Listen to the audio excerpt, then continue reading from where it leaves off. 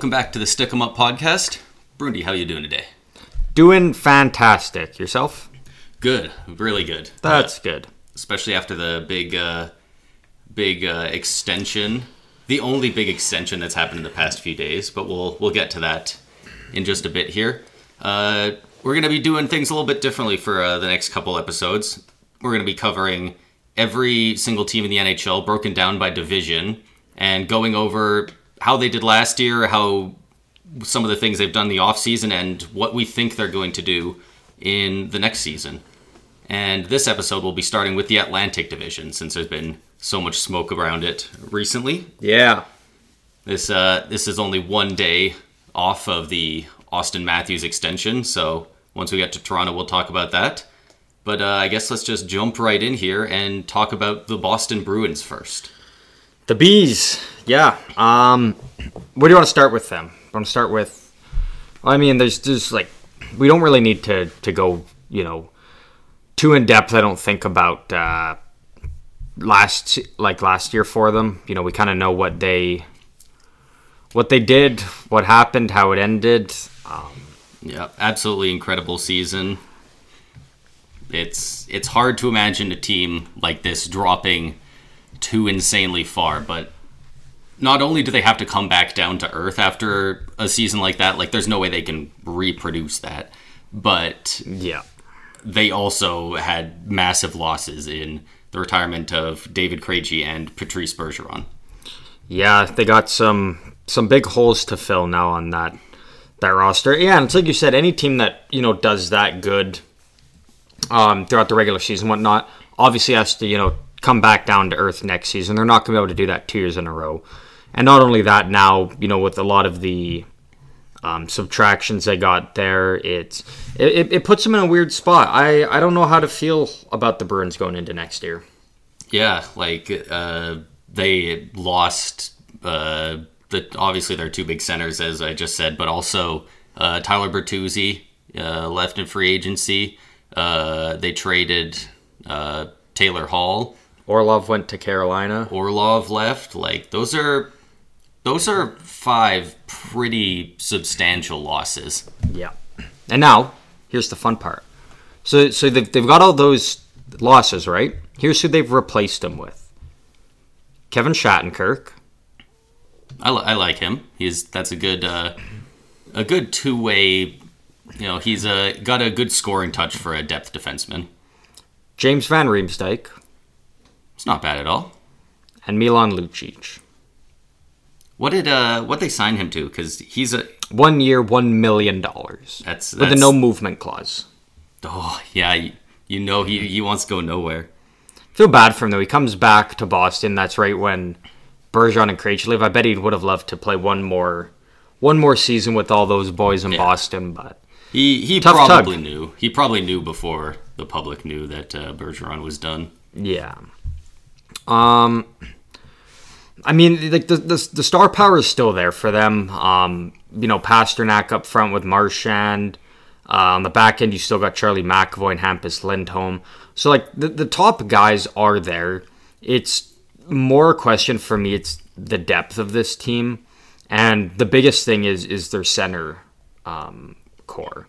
Because right now, just kind of looking at their team at first glance, if you're rolling with the group of Charlie Coyle, Pavel Zacha, then Morgan Geekie, and then whether you go with Jesper Boquist or Patrick Brown, that's and arguably what people can call one of the most important positions on the team. It's a struggle for them. Yeah, and so that's tough. I'm almost wondering if they roll with something where, do you split up a Pasternak and Marchand, have one on line 1, one on line 2 to kind of help balance out that issues with the centers, but then you're rolling with a pretty weak left winger on your first line, or relative to that position at least, because kind of just looking at their team, it'd probably be a Jake DeBrusk or maybe even a Trent Frederick, and those just aren't first line guys. No. So overall, I'm curious to see how this team does. I'm curious to see what Linus Ullmark and Jeremy Swayman can do. Are they going to, put up the fantastic numbers they did last year? on that great Bruins team? Are they going to come back down to earth like the rest of the team will and, put up serviceable numbers, or are they going to be bad numbers? There's a lot to look at here, and obviously there is a lot of prospects within the Bruins that could make the team. There's none that I'm super high on that I think are going to be like, oh, they're going to make the team and immediately be a 40-plus point guy. Yeah. So to speak. Unless someone really just steps up and proves me wrong. I'm just not sure how I feel about the Bruins yet for next year. But we are going to, as we go through each team, we're gonna say where we have them ranked finishing in the division. Okay, so as each team comes, you wanna say where you have them in. Yeah, we'll just slot them right in as we go on the fly. Do you have anything else to kind of add about the Bruins before we hop on the next team? Not really. Yeah, you just kind of have to wait and see. They did so incredibly good and then lost so much, but a lot of that team is still there. Yeah. So especially that tandem in net, like when you have a goalie that's the caliber of Jeremy Swayman as your backup, that can really help you steal some games. So it's hard to tell. Yeah, for sure. All right, I want you to go first for your prediction of where they are in the standings, because okay. I think yours is probably going to be higher or lower than yours. I imagine it'll be higher. Higher, okay. I think yours will be a lot closer to what most people would think. Okay, so I don't have the Bruins in 1. Okay, I don't have them in 2. I would say that still makes sense. I don't have them in 3. He doesn't have them in 3. I don't have them in 4. He doesn't have them at 4. I have them at 5. I also have the Boston Bruins at number 5. You have them at 5 too? Let's go. Yep. Let's go. That one was honestly probably the toughest to put in here. I can really, like, as much as I kind of just sat here and dogged on the Bruins, which is well deserved. You could easily have them up in the 4 or down to the 6 based on the teams I got in there. Like, those teams, 4, 5, and 6 for me, can intertwine in any way, shape, or form. I think the biggest thing for me between those teams, and we'll get to those other 2 teams as we get there, is the goaltending.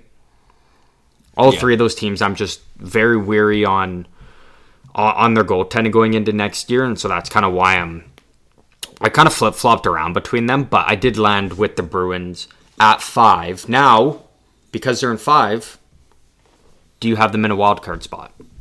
I do not. You don't? No. I do. You do? No, I don't. Fuck no. Oh, okay.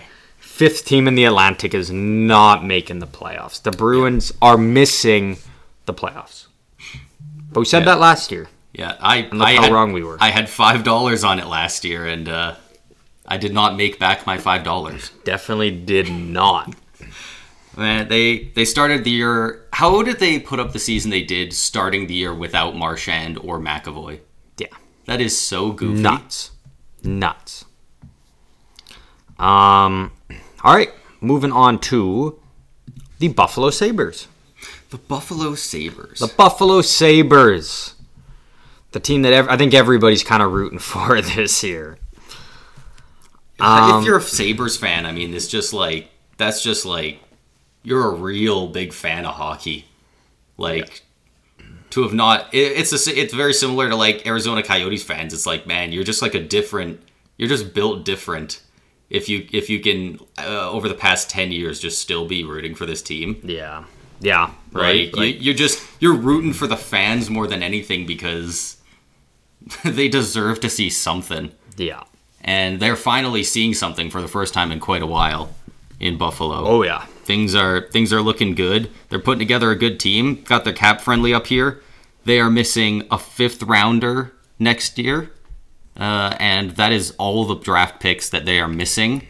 They've also got an extra 4th and extra 7th in 2025. So like they're they haven't had to mortgage the future to build what they have either. And that's what I was going to say. And they've also got almost just under $9 million in cap space to work with.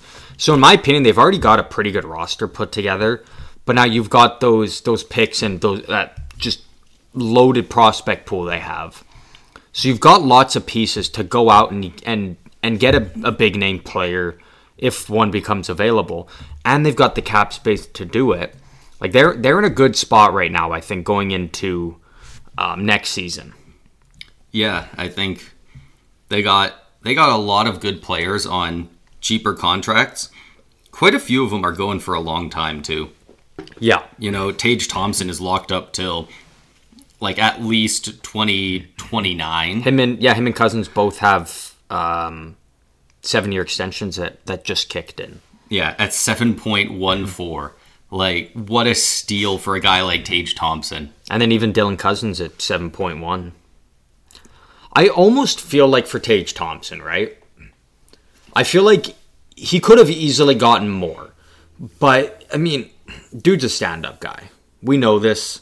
And I really do believe the reason his number is so low is I think that's part of his way of giving back to the Sabres. Just because he was, like, his career was kind of just almost over in St. Louis. It didn't start out great in Buffalo, but they kept working with him. They kept pushing him. They got him finally on the team and back in the center position, which suits him. And he's just taken off. And I think, you know what, for a guy who 3 years ago, say around 3 years ago, thought his career was over, to now be offered over $7 million for 7 years, like, yeah. That's just got to mean the world to him. But I really do like what they've got going on with their contracts. Even I mean it's coming over from Vegas, but Alex Tuck, at 4.75 for the next 3 years, is also a really good one. That's a great contract. And then, even they've got a couple of not horrible contracts, but they've got a couple that after this year will be up that will give them even more cap space. $2.5 million for Kyle Okposo. He's not going anywhere. $2 million for Tyson Jost. Like, at the very least, I don't see either of those guys getting a raise if they do keep him around. I think they're going to be saving a bit of money on those, whether they move on or resign them. Kyle Okposo is on the Joe Thornton train now. He's at a point in his career now, right, where he can't go anywhere and sign a 3-4 year deal. Like, he can't. Yeah. He's a third, fourth line guy. Maybe gets some power play time here and there, maybe. 35 years old. And it's just going to be sign a 1 year with the team, and then next offseason just signs another one. And I think he just keeps doing that as long as the relationship is good between him and Buffalo, because he is their captain. Unless Buffalo is really just doing bad next year, and Oposo's like, man, I really want to chase a cup. Maybe then they trade him if both sides agree to it, type of thing. But I see him sticking around long term. But like, I really like the look of this team. Even on the back end, Rasmus Dahlin, you've got Owen Power now, who's got a full year of NHL play under his belt. You've got what's his name, Devin Levi, who looked really good last year, is probably gonna, I think, in my opinion, win the starting job. Yeah, and not to mention Ukko-Pekka Luukkonen is he looks to be really good too. So they've got two potentially really good goalies, at the very least, guys that look like they could be starters in the NHL. So that looks good. Jack Quinn looks like he's ready to take that next step. Yeah, pretty soon. Casey Middlestat really found his stride in the league last year. I'm curious to see if he can put it together again next season. Yeah, Peyton Krebs, JJ Peterka, like, they got a lot of guys who they all seem like they're going to get better. If they can all take even a half step together, for considering what they did last year, they're going to be a force. Now think of this. All those great young players you just named. They've also got Isaac Rosen, Matthew Savoie, Noah Osterland, Yuri Kulich, and Zach Benson. Like, that's 5 really high-end forward prospects they have, all 20 or younger. Like, and even then, you could easily use for the right price, like, you could do an Isaac Rosen in a third or a second or something, and you could get like a good player at the deadline or something. Like, there is options for Buffalo to even improve their roster without taking away from guys currently on the team next year. So, and they've got the cap space. I'm high on the Sabres. So yeah, they look like they're going to be a force, and they were really high in league scoring. I don't know if they finished the league there, but I know at one point they were like third in the league. At one point they were number one. Scored. Number one. Yeah. At one point, yeah. Like, it was nuts. So all they need to do is shore up that defense a bit.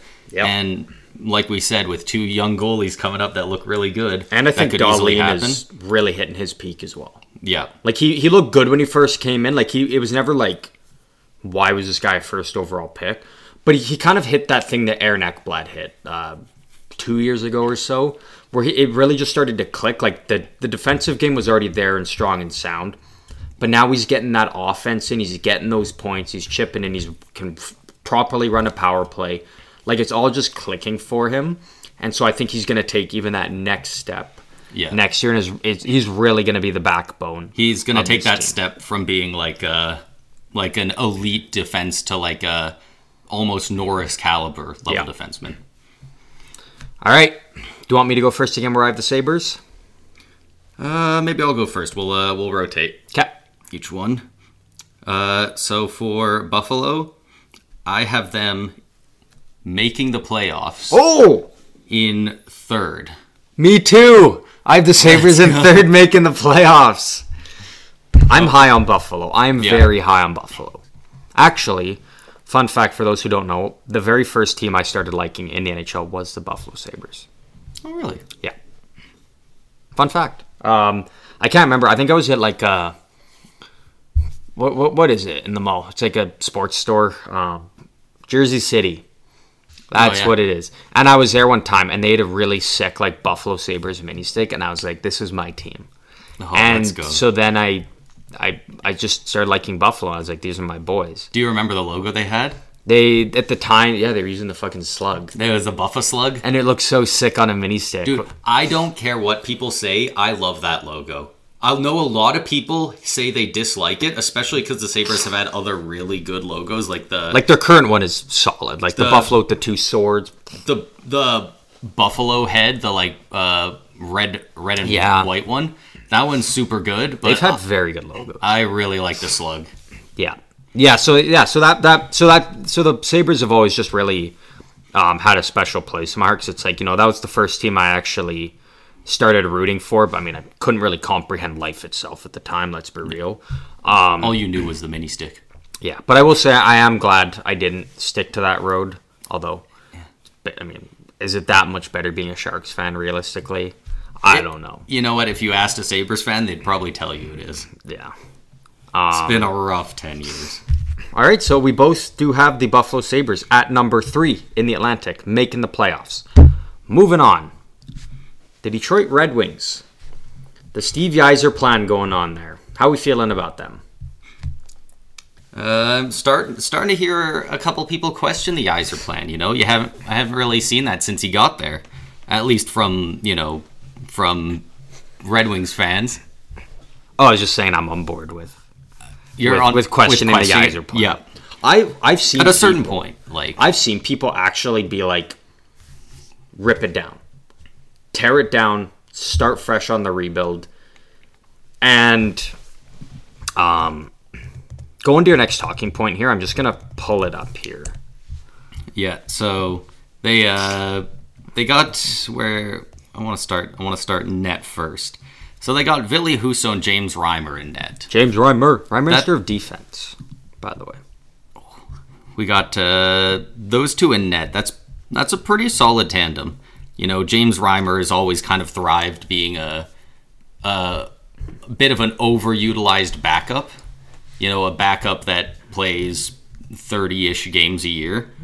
I think that's a perfect spot for him. And Ville Husso is great. It's been a bit tougher for him in Detroit than it was before in St. Louis. But I think he's going to be a really good goaltender there for quite a while.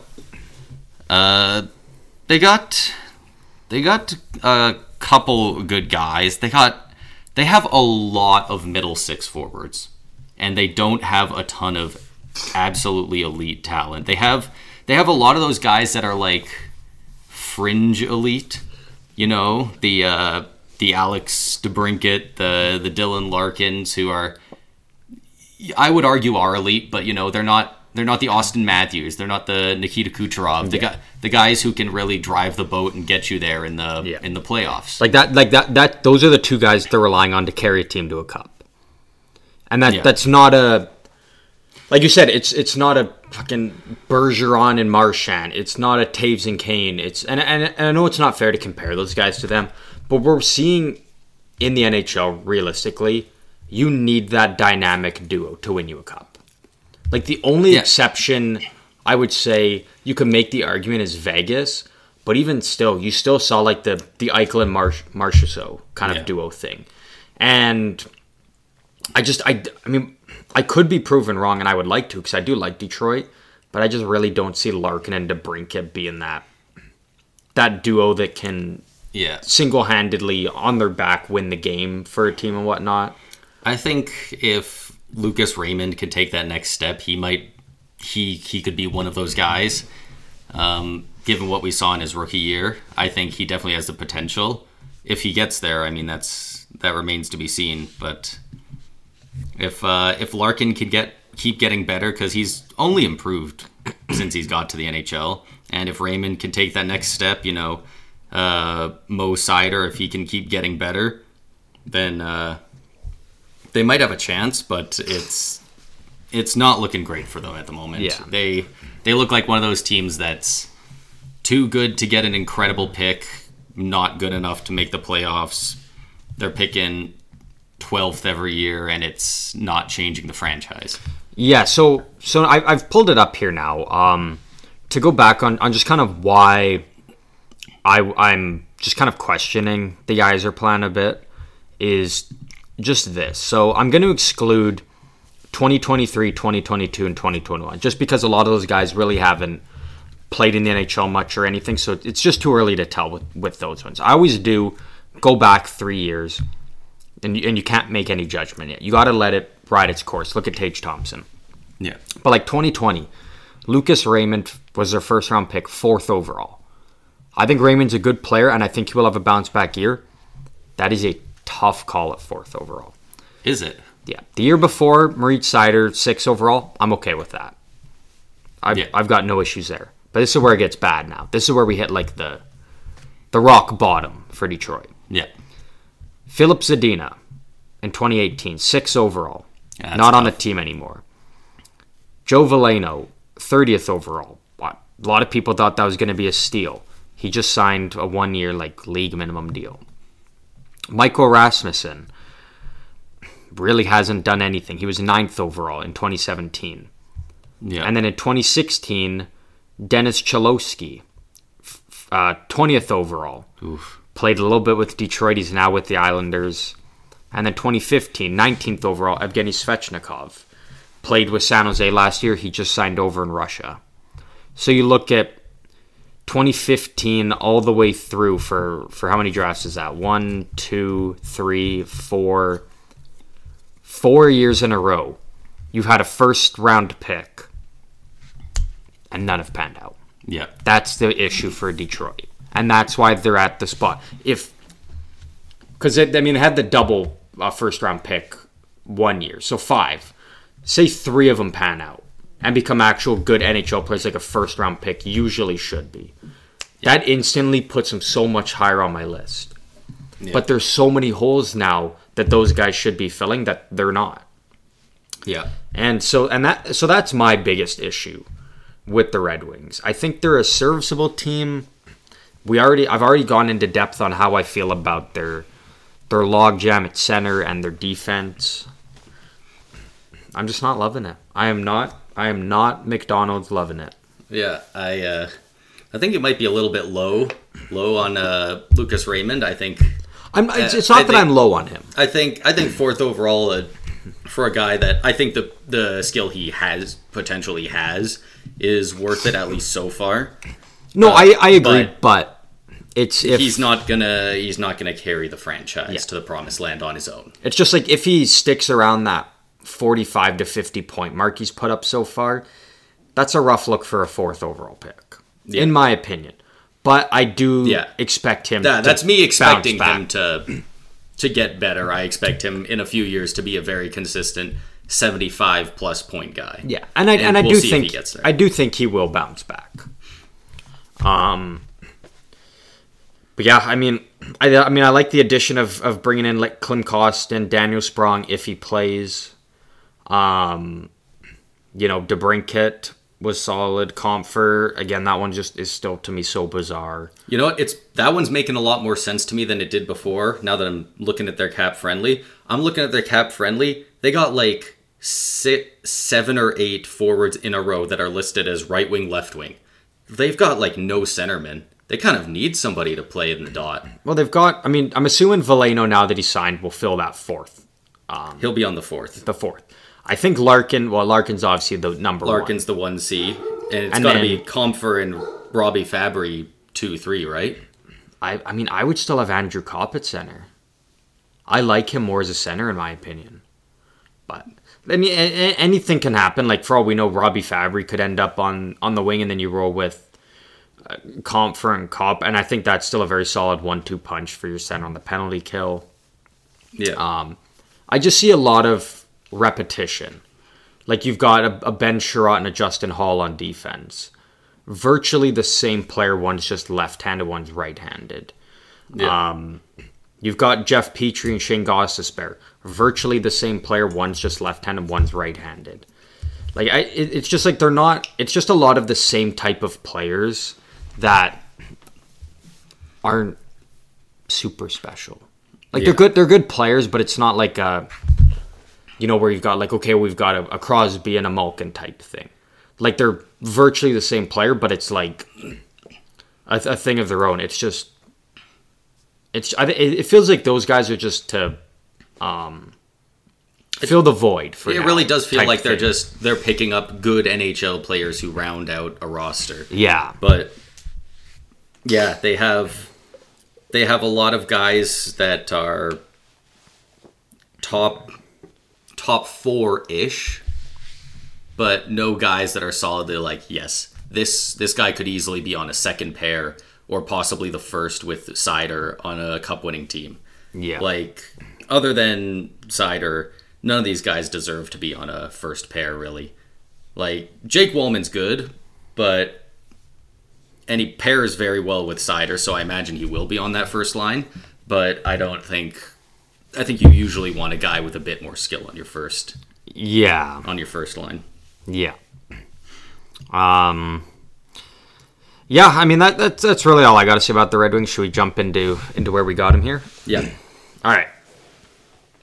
I have the Detroit Red Wings. I'm wondering if we're gonna have the same rankings all the way through. I have them missing the playoffs. No. So they're not 1, 2, 3, 4, 5. Wow. They're not 6. I have them at 7. I also have Detroit at 7. You have them at 7 too. Let's go. We're 3 for 3. I think we're gonna have the exact same list, except I feel like 1 and 2. 1 and 2 are gonna be different. Yeah. I think. Yeah. But good luck to Detroit on the upcoming season. I am rooting for them. I'm not high on them, but I am still rooting for them. Yeah, Dylan Larkin kind of proved me wrong a little bit last year. I thought he was a fringe first line guy. I think he's solidly a top line guy. I'd be more than happy to see him prove me wrong again. If he wants to show he's that number one center that can carry a team, like, do it, man. I'm just some dude in a basement. Yeah. All right, the Florida Panthers. The Florida Panthers, projected cap space 0. Yeah, they're right there. They're right there on the cap. Oh, that's a lot of grayed out picks. Yeah, they put themselves in a tough spot. They got a couple 5th rounders in the next few years, so that's good. Yeah, a couple 4s. Like, I don't know. I don't know how to feel. It's always tough because a team that just made the Cup final, you want to be high on them going into next season. But the problem is we shouldn't have been high on the Panthers to begin with last year. Like, them making the Cup final was an incredible run, but I don't think that holds any merit now going into next season. Especially also when you know that Aaron Ekblad and Brandon Montour, their top 2 defensemen, are both on LTIR. I'm not really sure exactly when they're going to return. So that's a big issue for them. Yeah. That's a hole. Matthew Tkachuk also very injured right now. I think he has, a broken sternum or something like that? It sounds like Tkachuk is going to be good to go at the start of the season, though. Oh, he is? It sounds like I thought he was going to miss a month or two. But, like, I really don't mind their forward core they still have. Even minus Anthony Duclair, like Barkov and Tkachuk and Verhaeghe. You know, you could roll for a first line, second line. That's a great first line. A Sam Bennett, a Sam Reinhart, who I think is one of the most underrated players in the league. With, like, Evan Rodriguez. Third line, Luosterainen, Cousins, and Lundell probably. And they could go with Ryan Lomberg, Stenlund, and Lawrence. Like that to me is actually a very good forward group. That's a great forward group. That's a very good forward group. It's the defense that's worrisome. Only because Ekblad and Montour are out. I'm going to just do it based on assuming they return, say, 15 to 20 games in. Yeah. So you've got Ekblad and Montour, both right-handed guys. So then on the left, you can go with Gustav Forsling and then Oliver Ekman-Larsson, who I think was a good signing for them. Yeah. So once those two come back, that's a pretty solid top 4. And then you can roll with Mike Riley and then Nico Mikkola on your bottom pair or something. Like, they've got lots of options. Yeah. The issue for me, and this has been a big thing I've had against the Florida Panthers, their goaltending. You don't believe in Sergei Bobrovsky? It's not that I don't believe in Bobrovsky. It's the fact that the Florida Panthers, between Sergei Bobrovsky, I'm assuming Spencer Knight comes back, so Anthony Stolarz is either traded somewhere to a team or sent to the minors. I would like to see him get traded because I don't want to see him in the minors. Mm-hmm. Assuming that Spencer Knight comes back fully healthy, mind focused on hockey and ready to play.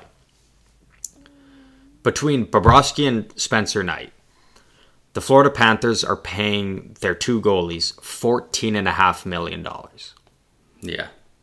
That is a lot of money to tie up into 2 goalies when that money could be put towards bolstering your top 6 on defense. Yeah. Or adding a top really defense. Good third line center or something. They could have re-signed Radko Gudas for that money. Yeah, they could have kept Anthony Duclair. Yeah. Both of those would be great selections to keep around. Yeah. Like, that's tough to be paying them that much. So I'm not crazy about, like, a very solid goaltending tandem though. Like, I will give them that. But it's just there's so much money on the table there with them that could be used to improve the team elsewhere. Yeah, but I do like the look of their team still, all things considered. Yeah, and they got to go for it this year because I'm looking at their team. There's a lot of ones on here for years remaining.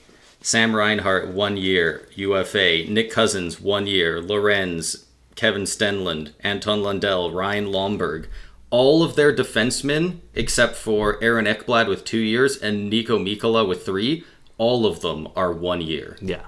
Like, their entire defensive core, other than 2 guys, next season are not under contract. Some of them are RFAs, but yeah, there's a lot of guys you'll need to pay pretty soon. I view it for the Florida Panthers, it's this year or bust for them. Yeah. I really feel like they go for this because, in my honest opinion, I don't think they're going to... I don't see Sam Reinhart being on the team at the start of next year. I think he gets traded at some point in the sign-in trade, or he just leaves in free agency. I don't see... He can command so much more money than what the Florida Panthers are going to be able to pay him. Yeah, and that's a big hole that he's going to leave on that team because, like I said, that's a big spot in the top 6. In my opinion, one of the... He's in my top 2 for most underrated players in the league. Yeah, they. I think a lot of people underestimated them last year. I know a lot of people were like, "Really, the Florida Panthers? How are they going on this run?" And it was an improbable run just because of who they played against, but like if you told me before the playoffs that the Panthers be in the finals, I wouldn't be shocked. Like they're only 2 years out from the President's Trophy. Yeah, exactly. Like they have been really good in the past 3 years. I'm surprised people were so down on them last year. Like I guess, they barely made the playoffs. They definitely weren't playing as well. Yeah. But I think this team definitely has the potential to be a real cup contender if they can pull everything together and make a real push out of it. They get lucky with the goaltending. Bobrovsky for a $10 million goalie is a real gamble. They get Spencer Knight back. That I think it could happen, but a couple of things need to fall in place pretty well for them. Yeah. All right. The big question, where do you have the Florida Panthers finishing in the division? In the division, I have them in fourth. Fourth. That's where I got them. Number 4. Making the playoffs. Ooh. I don't. You have them in fourth, missing out on the playoffs. I do. I have them in fourth, making the playoffs. I've got the 4-4 split. Okay. Yeah, no, I think it's going to be very similar to last year. I think they're right in the fight, right up till the end. But I think, let's think about it this way: if Chicago didn't beat Pittsburgh at the end of the season, Pittsburgh would have been in the playoffs. I think Florida's going to find themselves in a spot like that again, just due to I think they get off to a little bit of a slower start without Ekblad and Montour, and I think that inevitably comes back to haunt them at the end of the year. Right. And so I see them fighting tooth and nail right till the end of the season, but I do see them coming up just short of that final wildcard spot. I think I know exactly which team you have in the playoffs that I don't in the Metro, but we'll get to that in the next one. The Montreal Canadiens up next. Oh boy. Projected cap space 0. How is that A possible? lot of draft picks though in the next couple of years for them. They've got a good stash of picks stocked up.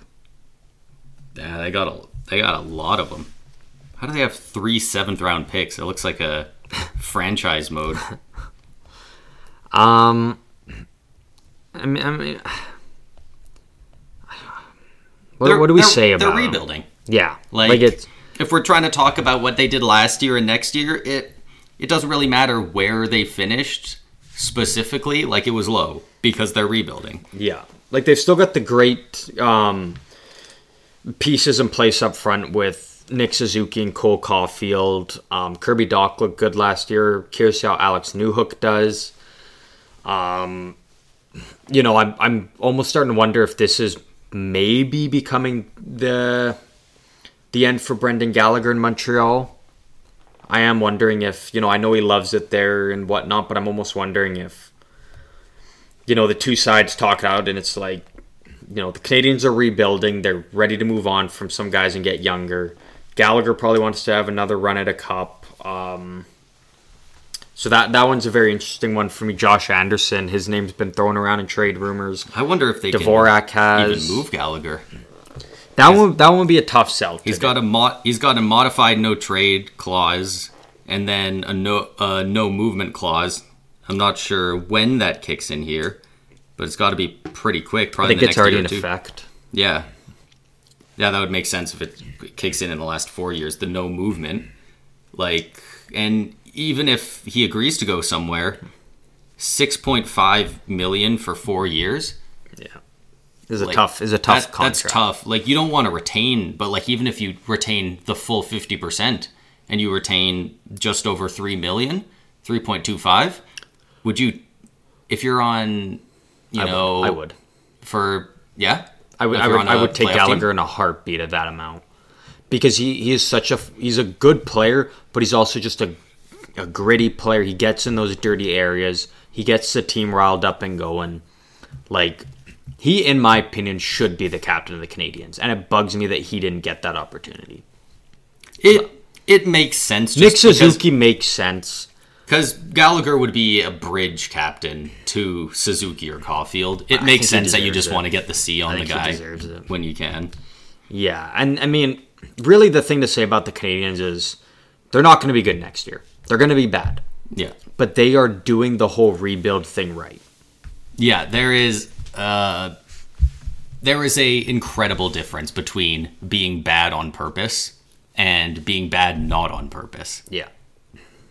And they're bad on purpose because that's what they want to do for the next 2 years. Build up, all those draft picks we were talking about. They're going to build it up. They're going to make a couple more picks, They're going to get a couple seasons under Cole Caulfield's belt. They're going to get Juraj Slafkovsky, he's Jack Guy. coming back from injury. They're going to get all these guys a little seasoned. Maybe Carl Alsner comes back. Oh, no, he's not injured. He's bought out. That's rough for him. He's been bought out for time. Yeah, they get some of these guys seasoned, and they'll be ready to go in 2 to 3. Yeah, really the biggest thing for me is I just want to see Slafkovsky and Caulfield both have a full, at least 70-plus game season, stay healthy, really get their nose in there and find their game. If they get injured again, like their injury concerns starting to become an issue for, 2 of the big 3 there for Montreal's future. I really like how they're doing their rebuild. It's just I'm not crazy on them. I really don't have much more to say on them. Yeah, like it's everybody kind of knows the situation with them, and I know in a few years we're gonna have so much to talk about with the Canadiens. Yeah, that's why it's easy for teams that are correctly rebuilding to say that we don't have much to say because we're going to be talking about them a lot in a couple of years. Exactly. A team like Philly, it's like, what is there to say, and is there going to be something to say in a while? Yeah. The way the Canadiens are looking like they're going, we're going to be talking about them a lot in 4 years. I will say with the Canadiens, though, I am very excited for Caden Gooley next year to see what he can do. I think he played really good last year. He had I think he got an injury kind of for a little bit midway through the season. But I think he's going to be such an instrumental part of that team in the future. So really high hopes for him to bounce back strong next year and continue on the path. It wasn't same with Newhook, just, new team now. He wanted to go to Montreal. I really hope that trade pans out for them. Kirby Dach's just going to keep rising. Joel Armia, just a great locker room guy, great energy player. Yeah. I'm excited for the future. I really am. Yeah. And Jake Allen's been a solid starter for them since that role's been put on him. Sam Montembeault looks good. And I've heard in the last few days, it sounds like they're already shopping Casey DeSmith around to a couple of teams. Yeah. So yeah, and they've already moved out Jeff Petrie, so DeSmith will be next. Don't know where he'll go, but I think he will be moved sometime before the season. Yeah. Really, let's just rip the Band-Aid off. On the count of 3, where do we have the Canadiens? 3, 2, 1, 8. Yeah. 8. And that's not fair for them. Not making the playoffs in 8. Not making the playoffs in 8. Not stretching a wild card spot down to number 8. Yeah. Next up, the Ottawa Senators. What do we think about the Sens? What are we feeling? They're like the first team we've looked at that has any projected cap space. It's less than $1 million, but it's some. The Sabres had quite a bit. Good for them. Oh, the Sabres had a bunch. Two first round picks this upcoming year. One from Detroit, which could be interesting because we both have them outside the playoffs. Yeah. They got 3 fourth round picks this year. It's going to be a big 4th round for them. But as far as the current team goes, they're looking good. They've had just enough injury issues in the past couple seasons that we haven't seen their full potential. But hopefully all of them can keep it together. Hopefully Tarasenko takes to the system well. Tim Stützle only gets better every year. Brady Tkachuk is looking like a true first-line power forward. Claude Giroux's been great for them. Batherson, Matthew Joseph, even in the middle 6, bottom 6. Like, they've got a pretty decent forward core. Shane Pinto. They got some guys there. Yeah. I didn't even mention Josh Norris because he's all the way down on the injured reserve, like I was saying. Yeah. The Senators are a weird team for me. Because, like, there's no doubt that, I mean, actually, no. The more I look at them, like, I think the issue for them is just, what is this defense going to do? Like, I do agree. I think the forward core is awesome. You run with but now here's the issue, though. So do you go with Stützle, Kachuk, and, say, Tarasenko. And then you go with Giroux, Batherson, and Norris. That's a pretty good top six, in my opinion. Yeah. And then Joseph, Kubalik, and Shane Pinto probably. And then... That's a pretty decent third line. Fourth line of probably Zach McEwen, Sokolov, and Mark Kastelik, former Hitman. Love him.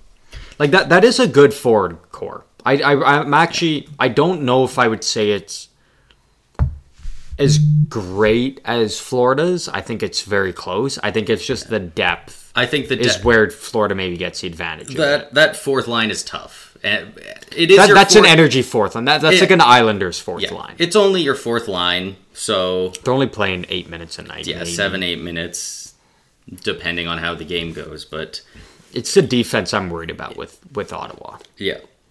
I mean, Thomas Chabot, like, he's good. Is he worth $8 million? I think I think he is. I think I put him in there. I put him more around like the 7. Yeah, I just don't see him as like as like a true number one top defender. No, I don't think he's that. But I think for the overall value he brings to the team, I think he's worth that. Fucking slashing Hamonic in the face, his own teammate. He is an absolute workhorse. In the past few years, he's always like top 5 in the league in time played.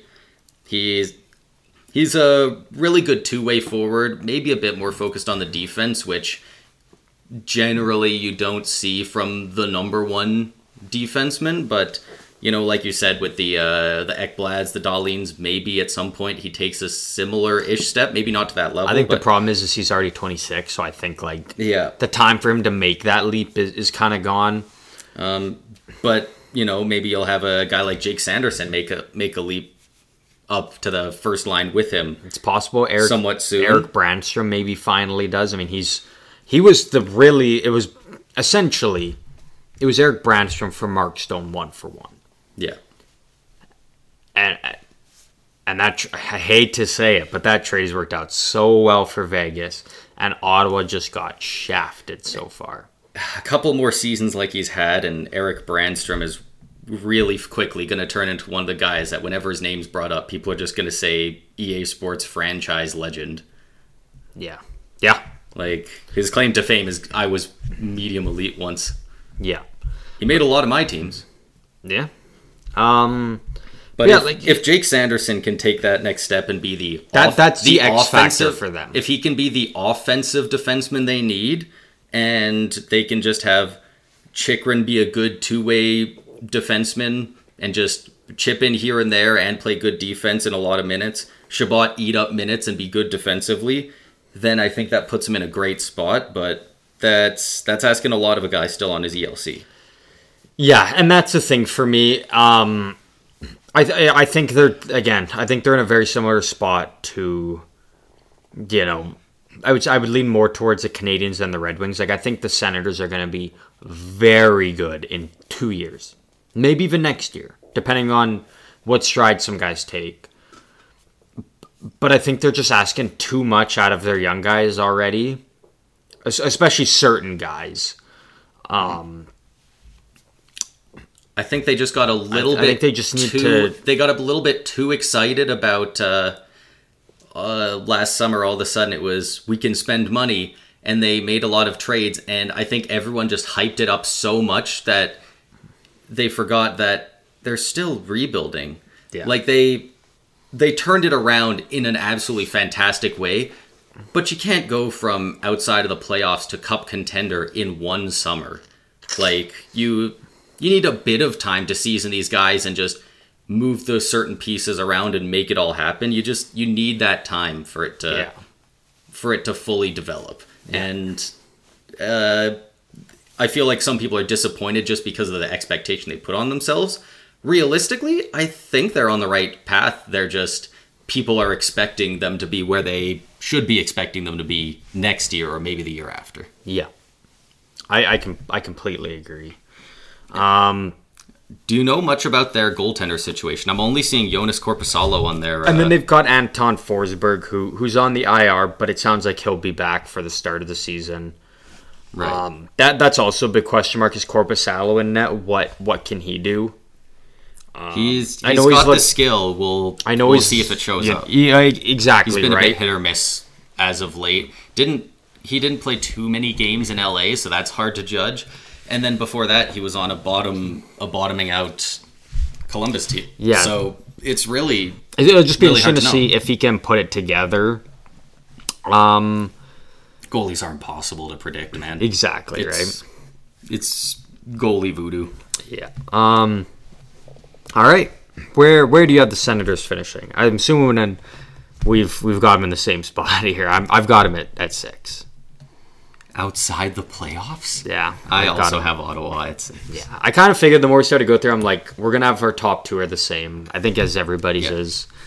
Especially starting with Boston and Buffalo. Once we knew where those 2 were, it was like, okay, well, unless something's really out of whack, we're probably having similar lists. Yeah. So to go to final 2 teams, I'll let you pick because they both start with T. Who do you want to do first? Toronto or Tampa? Screw it. Let's talk about Tampa. We'll save the big news with the new signing. All right. Moving on to the Tampa Bay Lightning. You're welcome, Toronto fans, for edging you on a little bit longer, I guess. Oh man, that's a lot of projected negative cap space. Yeah. Negative 6.9 mil. Nice. I'll just let you get the ball rolling here. What are you feeling about Tampa Bay next year? Fuck them kids. We don't want the draft picks, and we don't care about them. We don't need them. That's not what we're about right now. We got the talent. It's just a matter of if we can get some of the new depth pieces to fit in properly. I assume that first line, just like last year, going to be Kucherov, Point, and Hagel. That line was great last year, and if Hagel can take a bit of a step forward, it'll be phenomenal. He put up 30 goals, I think 65 points, something like that, 64 points. Locked in last now year. For an extension, like that's huge. Yeah, I am so glad. Kelsey and I, my wife, we're going for our honeymoon in a couple of months. About a year after our wedding, we put it off a year. And we're going down to Tampa, and we're going to go see a game. And she has been saying that she wants to get a Hagel jersey. And I've been waiting every day because I so badly did not want to get down there. And it's like, what if Stamkos got an extension and we don't have the room for Hagel? And she's like, I want this jersey. I was like, I do not want to be that guy in the store being like, should you get this?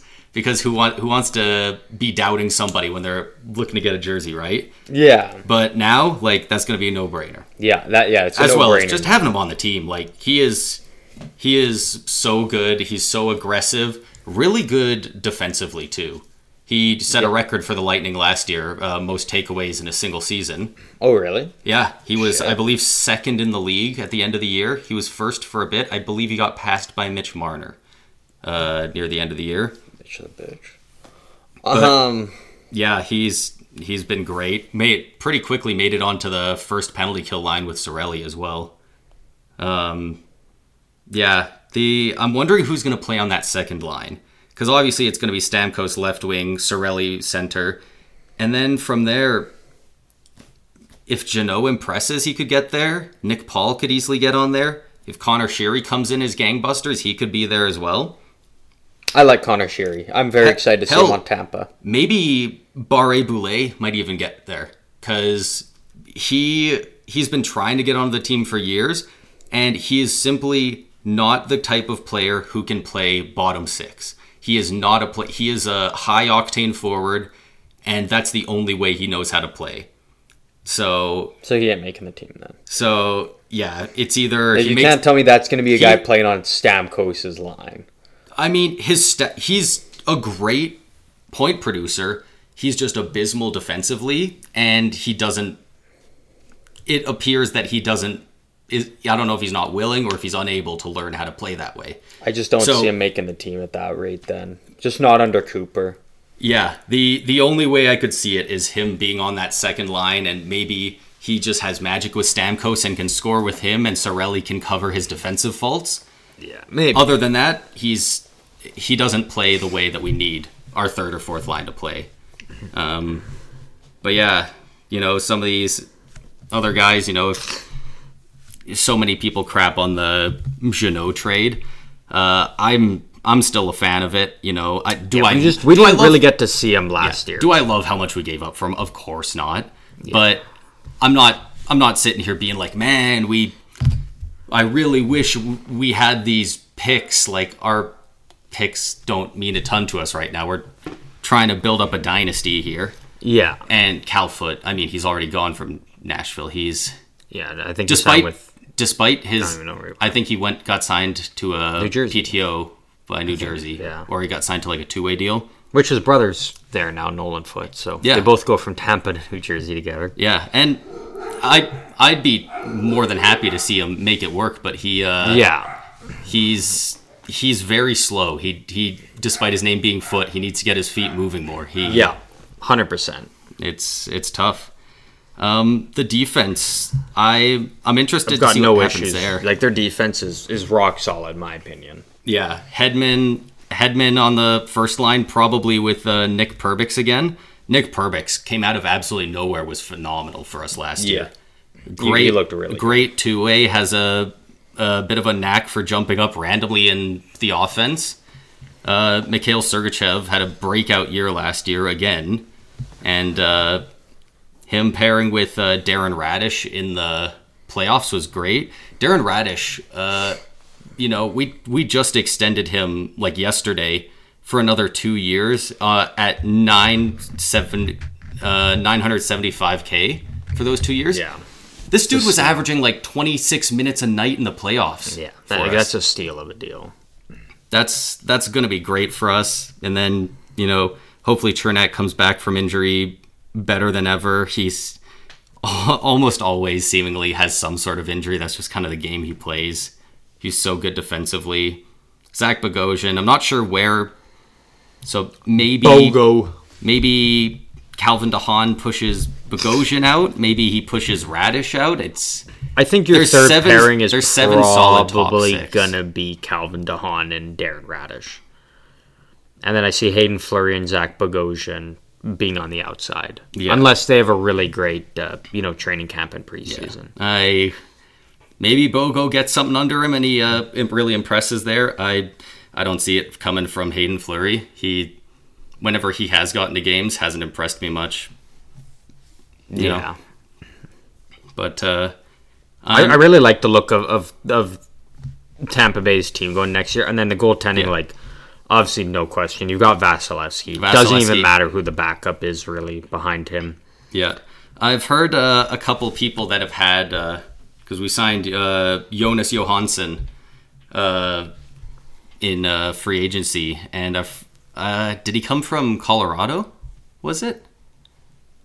I'm not even I heard a couple people, kind of raising eyebrows. Apparently, I guess he's, not that great. So a little bit worried there. But, I mean, if Hugo Alnefelt from the AHL can come up, one player of the week a couple times this past year with Syracuse. If he can take the next step, and all he needs to do is come up and play 15, 20, 25 good games. Yeah, that's all it takes. That's all we need. We also signed Austin Watson to a PTO pretty recently. He'll be a good 12th, 13th forward somewhere in there. Always need depth guys going into the playoffs. So yeah, if we can sign him on a two-way deal, I'd be just fine with that.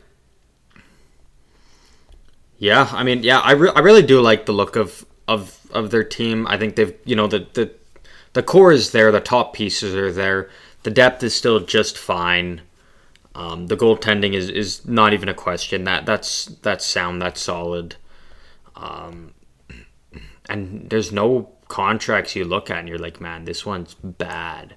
Like, there's no contracts you can point and be like, this is a bad contract. Like, they're very well at constructing their deals.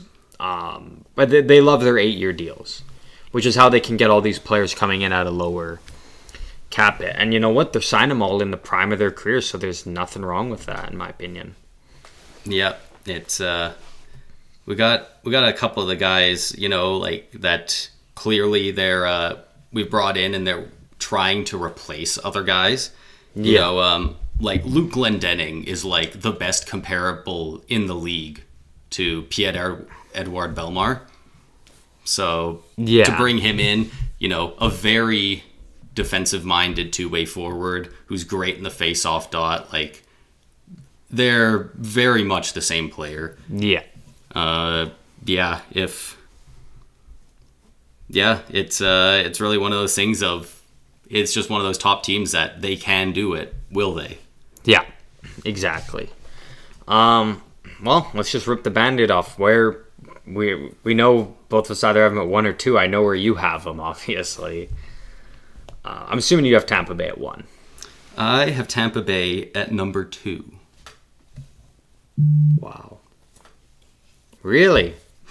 Yeah. Toronto has been great in the regular season in the past 3 or 4 years now. And, I mean, they loaded up even more guys over this offseason. And Tampa Bay, more noticeably after the 2 cup runs, they as long as they're in a good playoff spot, like they're comfortably in, they let their foot off the gas mid-March. The guys are going into the corners a little less heavy. They're getting ready for the big playoff push. Yeah. Where we're not competing for President's trophies. We're competing for Stanley Cups at this point. And I see us being a solid 2. Fair enough. 2 in there. Yeah, I flip back and forth between them constantly. I was even, just while we were going through Montreal's team, I was kind of looking back over Tampa and Toronto. Like, it was so hard to decide. I ultimately did land on Tampa Bay at 2. My initial reaction was to put them at 1, but just the more I kind of just let it marinate and build up, I was like, I don't know how I couldn't go with Toronto for number 1. Playoff is a whole different thing, but regular season, exactly. I do see Toronto finishing number 1 in the division. Yeah, I feel like a lot of people don't look at Toronto as near an elite team as they are because of the lack of playoff success, but they are very consistently good in the regular season. Yeah. And that's why everyone makes so much fun of them for choking, because the expectation is they should make the conference finals every year. Yeah. So moving on to the Toronto Maple Leafs, who, I mean, everybody now knows we have them ranked as number 1 going into next year. Yep. What do we got to say about them? Like, I don't want to sit here and jerk off the Maple Leafs too much because the media does it enough. Missing next year's first rounder, missing the next 3 years' second rounders. So they're running a little thin there. They got a couple extra picks, 2 extra 5th rounders, an extra 7th. They got the Islanders 3rd, but not their own this year. But a big part of it is going to be goaltending. Yeah. Well, I guess before we dive in, let's talk about the big news. All right. Let's get into it. Let's talk about the big news. There's a reason we saved them till the end. I mean, they're already on last alphabetically to begin with, but let's talk about it. Austin Cheeks Matthews. AM34. What do we think of it? 3.25 for the next 4 years. The highest paid player in the league by a decent margin now over Nathan McKinnon. Well, going into next year. Starting next year. It is an extension. So they have him for 1 more year at 11.64 and $34 because the agent is funny. I personally think it's a pretty good deal. I think a lot of people are looking at this in a non-COVID scenario. Before, it was you sign a long extension and the money comes down because you're paying for longer, so the average comes down a bit. Yeah. But in this scenario, they would have to pay him more to get 8 years because the cap is going up so much, and he knows that. And that's why Austin Matthews said he wouldn't go further than a 4-year extension. Yeah. Because he's betting on himself being phenomenal for 5 years, and then he wants to get paid more than 13.25 on his next contract. When he's like 30 or 31. Yeah. So we're not going to ever, I don't think, we're never going to see an 8-year deal for Austin Matthews. Like, there's no way when he's 31 years old, he gets an 8-year deal. Yeah. I don't see that happening, especially in Toronto. Not happening. But they have, for all the talk about is Austin Matthews going to leave after it's been a talk since his second year in the league. Yeah, that's all. The Leafs have successfully got him to stick around till he's 31. Yeah, yeah. All those rumors and whatnot is put to bed. Matthews is sticking around. I don't hate the deal. I think it's a little rich. I think that it's just one of those things where, I mean, like we talked about the other day, it's obviously now Nylander done. Yeah, there's no way he's sticking around in Toronto. No, they can't. It's not afford it. Like they can't make the money work. The Austin Matthews extension now kicks in right when they can start signing Tavares and Marner do extensions. Both of those guys I see getting extended. I just don't see any room for Nylander anymore. Whether it's... What on earth do you think a new contract for John Tavares looks like? I probably see like a 4-year. He'll be signing the extension when he's 34, coming off 11 mil per year. Like, I see him signing like a 3 or 4 year deal at 8 mil probably.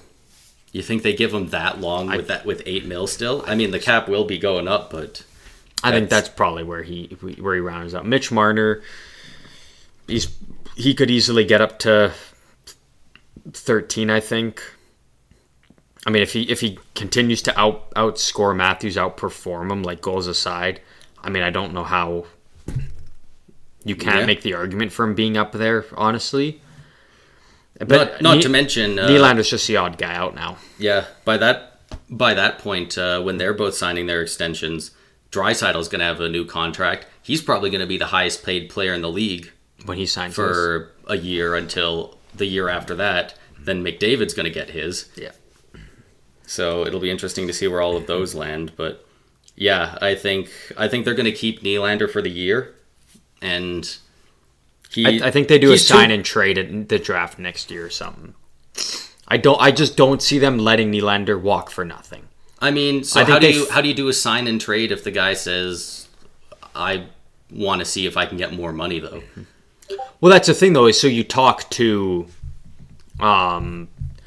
whatever team, say Calgary for example, and you're like, hey, you know, and they kind of talk about it with the player. Like when Tkachuk did the signing trade with Calgary to Florida, he was already in talks with Florida and agreed to the contract that was going to be given and whatnot.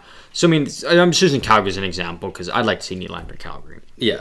But they talked to Calgary and they're like, hey, what do you think for Nylander? We'll sign him to 8 years at $10 million. Would you be okay paying him that? And then here's the details of a trade we discussed. And then it's either yay or nay. Nylander can either say yay or nay, because he could very well just be like, no, I'm not going to sign. I'm just going to go to free agency. Like, and then he holds all the cards there because he's a UFA. So I don't fully know how that whole situation is going to go. I think most likely he's on too good of a contract and he's too good to trade him and when then go for a playoff push. Exactly. They have to keep him for this next playoff run because it's wild because Toronto, you can't talk about it like the regular season. You just have to talk. It's permanently the off season until you get to the playoffs. Yeah, like it all depends on getting there and what you can make of it at that point. Yeah. But yeah, I see it most likely they keep him to there. They do however good they do there. And you know what? If they win a cup there, maybe he's like, all right, good shit, boys. Let's do a sign and trade. But most realistically, I see him just walking after that. I could see that, yeah. But I mean, look at him right now. Like Matthews and Tavares, your 1-2 center punch. On the right wing, you roll with Marner and Nylander, great 1-2 punch. And then the left side, Bertuzzi and Domi, another great 1-2 punch. That's the best top six they've had in years. And then their depth, I mean, David Camp. Probably ever, honestly. Yeah. But even their depth, like David Camp, Yarncroc, Ryan Reeves, Lafferty, Nyes, Gambrell, like Matthew Nyes was great last year in the playoffs. The depth isn't out of this world, but it's still very, very serviceable, especially through David Camp and Yarncroc and Yarncroc was he more than held his own playing on the first line with Marner and Matthews. Like he looked like he belonged there. Yeah. Like certainly better than Michael Bunting was on that spot. Yeah. And then, defense only improved, I think, in my opinion.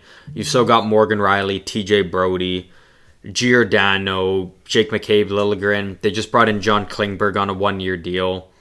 I think he's going to go balls out to try and get... How tough is that for Klingberg? Dude, it's so hard not to talk about him and not bring it up, but what was he offered? Was it 7 or 8 years at $8 million a year? I think it was 8 by 8. Yeah, he had an 8x8 contract, $64 million. From Dallas, who's a perennial playoff. And he said, no, give me a second, let me cook, and I'm going to be so good, I'm going to get more money than that. And what contract is he coming off of in Anaheim? Was it $4 million last year? He signed a 1-year, $7 million deal. Yeah. He got traded at the deadline to Minnesota, and now he goes to Toronto on a 1-year, just over $4 million. And he's 31. So he's never going to get that $8 million or that 8-year offer. Yeah, even if he somehow has an insane season and gets to eight, the most the team would offer him is 4 years. Yeah, and no team will offer. That's even a stretch. No team will offer him $8 million. That's for an aging Klingberg. That is generational money. Like that is he fumbled the bag hard. I do expect him to do quite well with Toronto. Yeah. I think their defense is fine. It's their goaltending. He'll be great on their second power play. It's their goaltending iffy on. Yeah. I mean, Ilya Samsonov is obviously the starter. You've either got Martin Jones or Joseph Wool backing up. Joseph Wool looked good in the games he got into. Looked great in the AHL last year. I'm not sold on Samsonov as being a true, number one guy who plays 50 to 60 plus games, something like that, whatever it may be. I don't know. I think that's the area of concern for the Maple Leafs, and maybe they'll make some adjustments almost more the on the fly. Defense, assuming the goalies can stay healthy. I think Samsonov was pretty good last year. It's not a massive sample size. It was the 1 year, but he did pretty good. Just bring up his numbers here.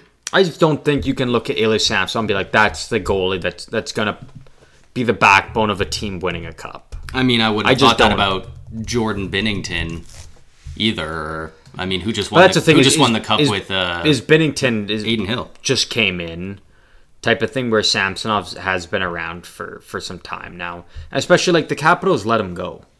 Mm-hmm. So I think he's serviceable. I think he can get the job done to get into the playoffs. I just don't see him being a backbone of the team.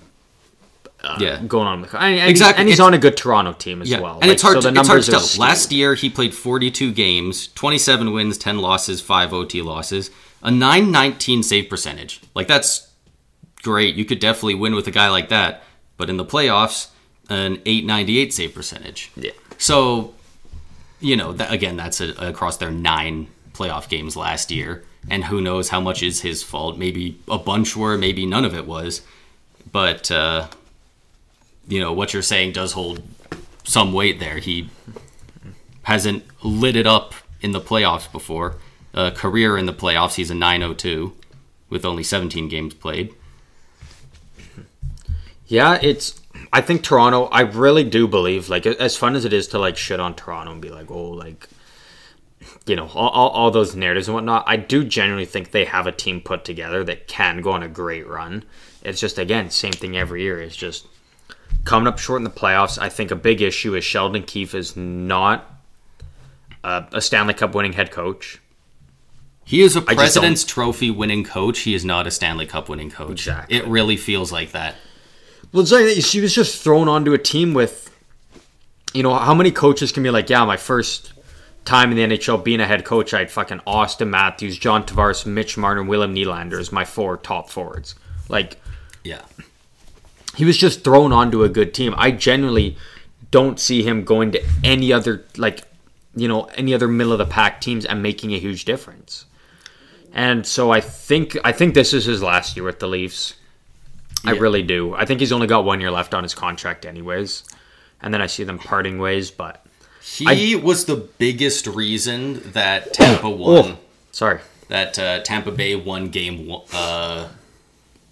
Did Tampa Bay win game 1 or game 2 this past year? I believe it was game 1. I believe that it was game 1. Because they shit stomped him. Yeah, it was like, I believe the final score was 7-3, and he got outplayed harder than any player on their team did. Yeah. We were swapping our lines so fast, we were line matching so well, and it just felt like he was just like, we're just going to play our game, let them do whatever, and then we just ran all over him with it. Yeah. Yeah. He has to be able to be proactive with his changes on the lineup. Yeah.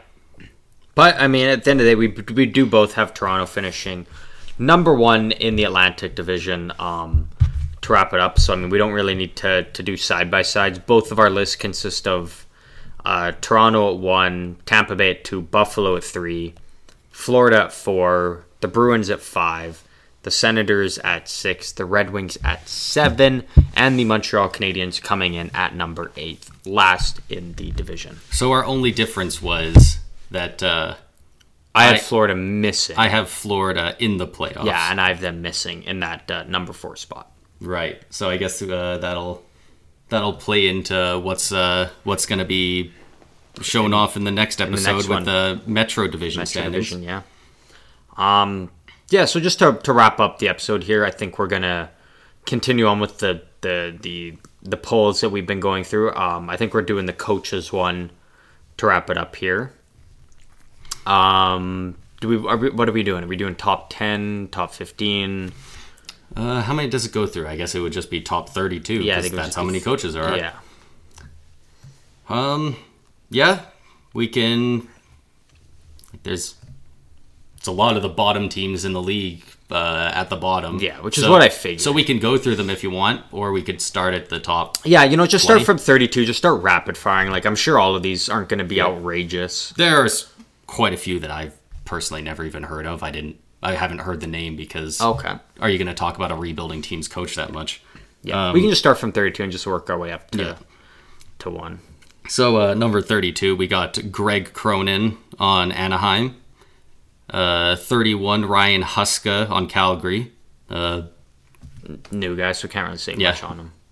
About 5% more picks than Anaheim's coach, and he hasn't even coached a game yet. So yeah, is that 30, Spencer Carberry in Washington. Okay. 29, Luke Richardson in Chicago. All right. 28, David Quinn in San Jose. Yeah, that's fair for him. 27, Andre Turigny in Arizona. I'd maybe have him a tad higher, but it is what it is. No, I don't hate him there. 26, DJ Smith in Ottawa. Yep. 25, Rick Tocchet in Vancouver. Ooh, okay. Interesting. 24, Derek Lalonde in Detroit.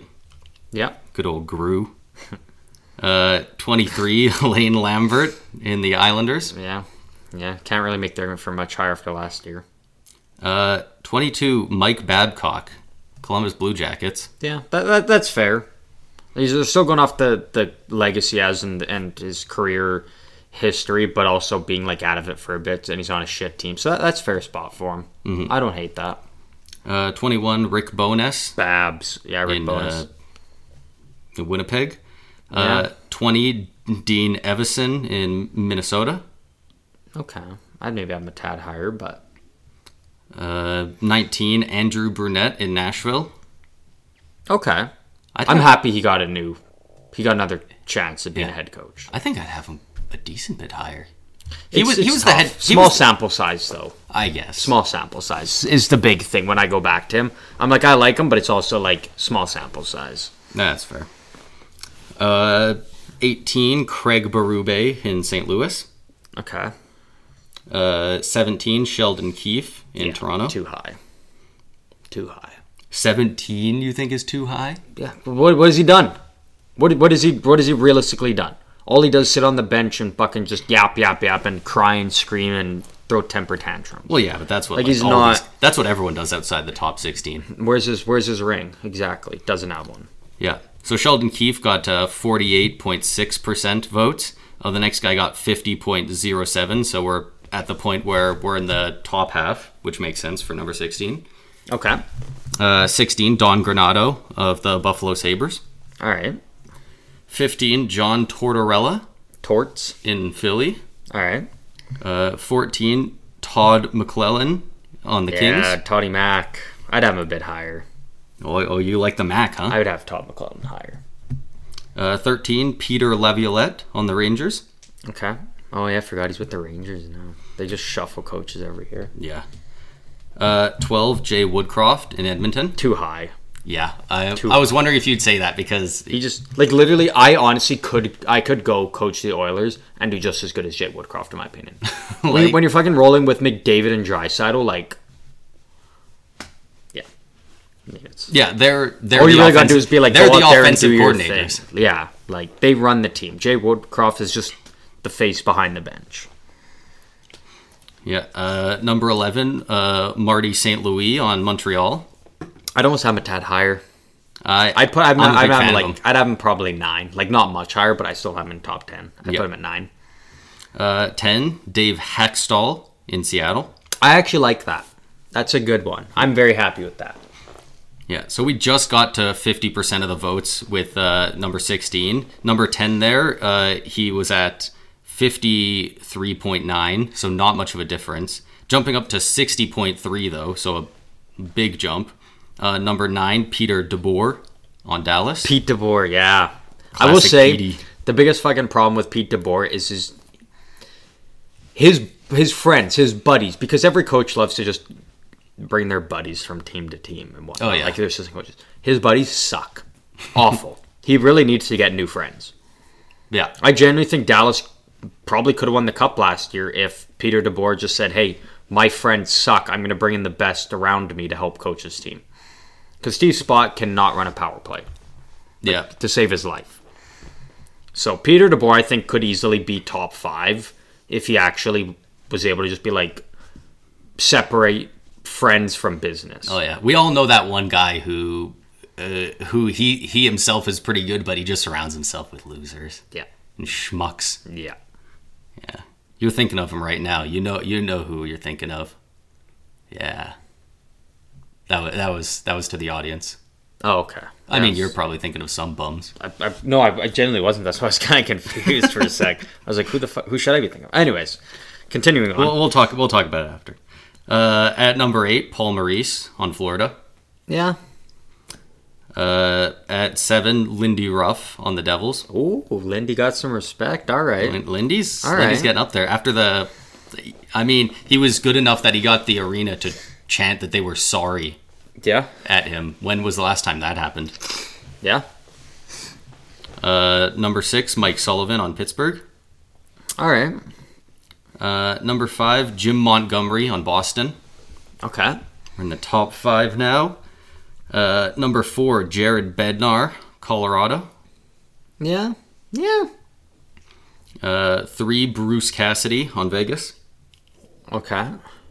Bruce Cassidy. So I'm trying to think. Who would want? Like I know John Cooper is obviously in the top 2. I'm just trying to think off the top of my head who could be the other one. I'm just trying to think through teams and be like, ooh, that guy. You're never going to get them. I'm just going to go through these. It's not that hard. I just don't believe in you. All the teams we did them, all the way through there. Oh, fuck. Yeah, of course. I just had to see the team. I'm like, I know.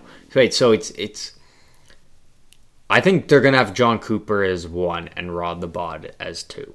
You would be correct. Number 2, Rod Brind'Amour for Carolina. Number 1, John Cooper at Tampa Bay. I don't even hate that list fully, honestly. No, it's... Like, there's a couple guys I'm like, are a bit out of place, but like, overall... But like 2 or 3 spots. Yeah, like, it's not like a very good nothing's list, outrageously out of place. I don't mind that list. Yeah. I really don't. That one's better. That's the best list we've done. Easily. Gone through so far. I think I might have Jim Montgomery above Jared Bednar, but like moving things one spot is nitpicking pretty good. And I mean, how can you make the argument when like Bednar won a cup with the Avs? Like it's right. There one guy won a cup, the other one just put together the greatest regular season. Like it's, I would still give the nod to the cup winner. I think the guy who got it done. And you know what? That's Bedsy. Perfectly fair. Damn, we got 2 Bedsies. We got Bedard and Jared Bednar. 2 Bedsies in the league. One coach, one player. Shit, I think we've been going here for a while, so I think this kind of wraps up the end here for our Atlantic Division preview for the upcoming season. You got anything you want to add here before we pop off this one and start looking towards the Metro Division? We got Hagel extended. Just hoping we'll get to Stamkos pretty soon, I guess. That's all I got. That'll be the next one to look forward to. Stamkos and Nylander moves. What's going to happen there? We'll 1 for 1. We'll find out one day. But thank you to everybody for listening and enjoying this Atlantic Division preview for the upcoming NHL season. Make sure to keep coming back to us, keep checking around, sniffing around, whatever you want to do. Because next up we will be covering the Metropolitan Division. Thank you to everybody for listening, and we will catch you in the next one.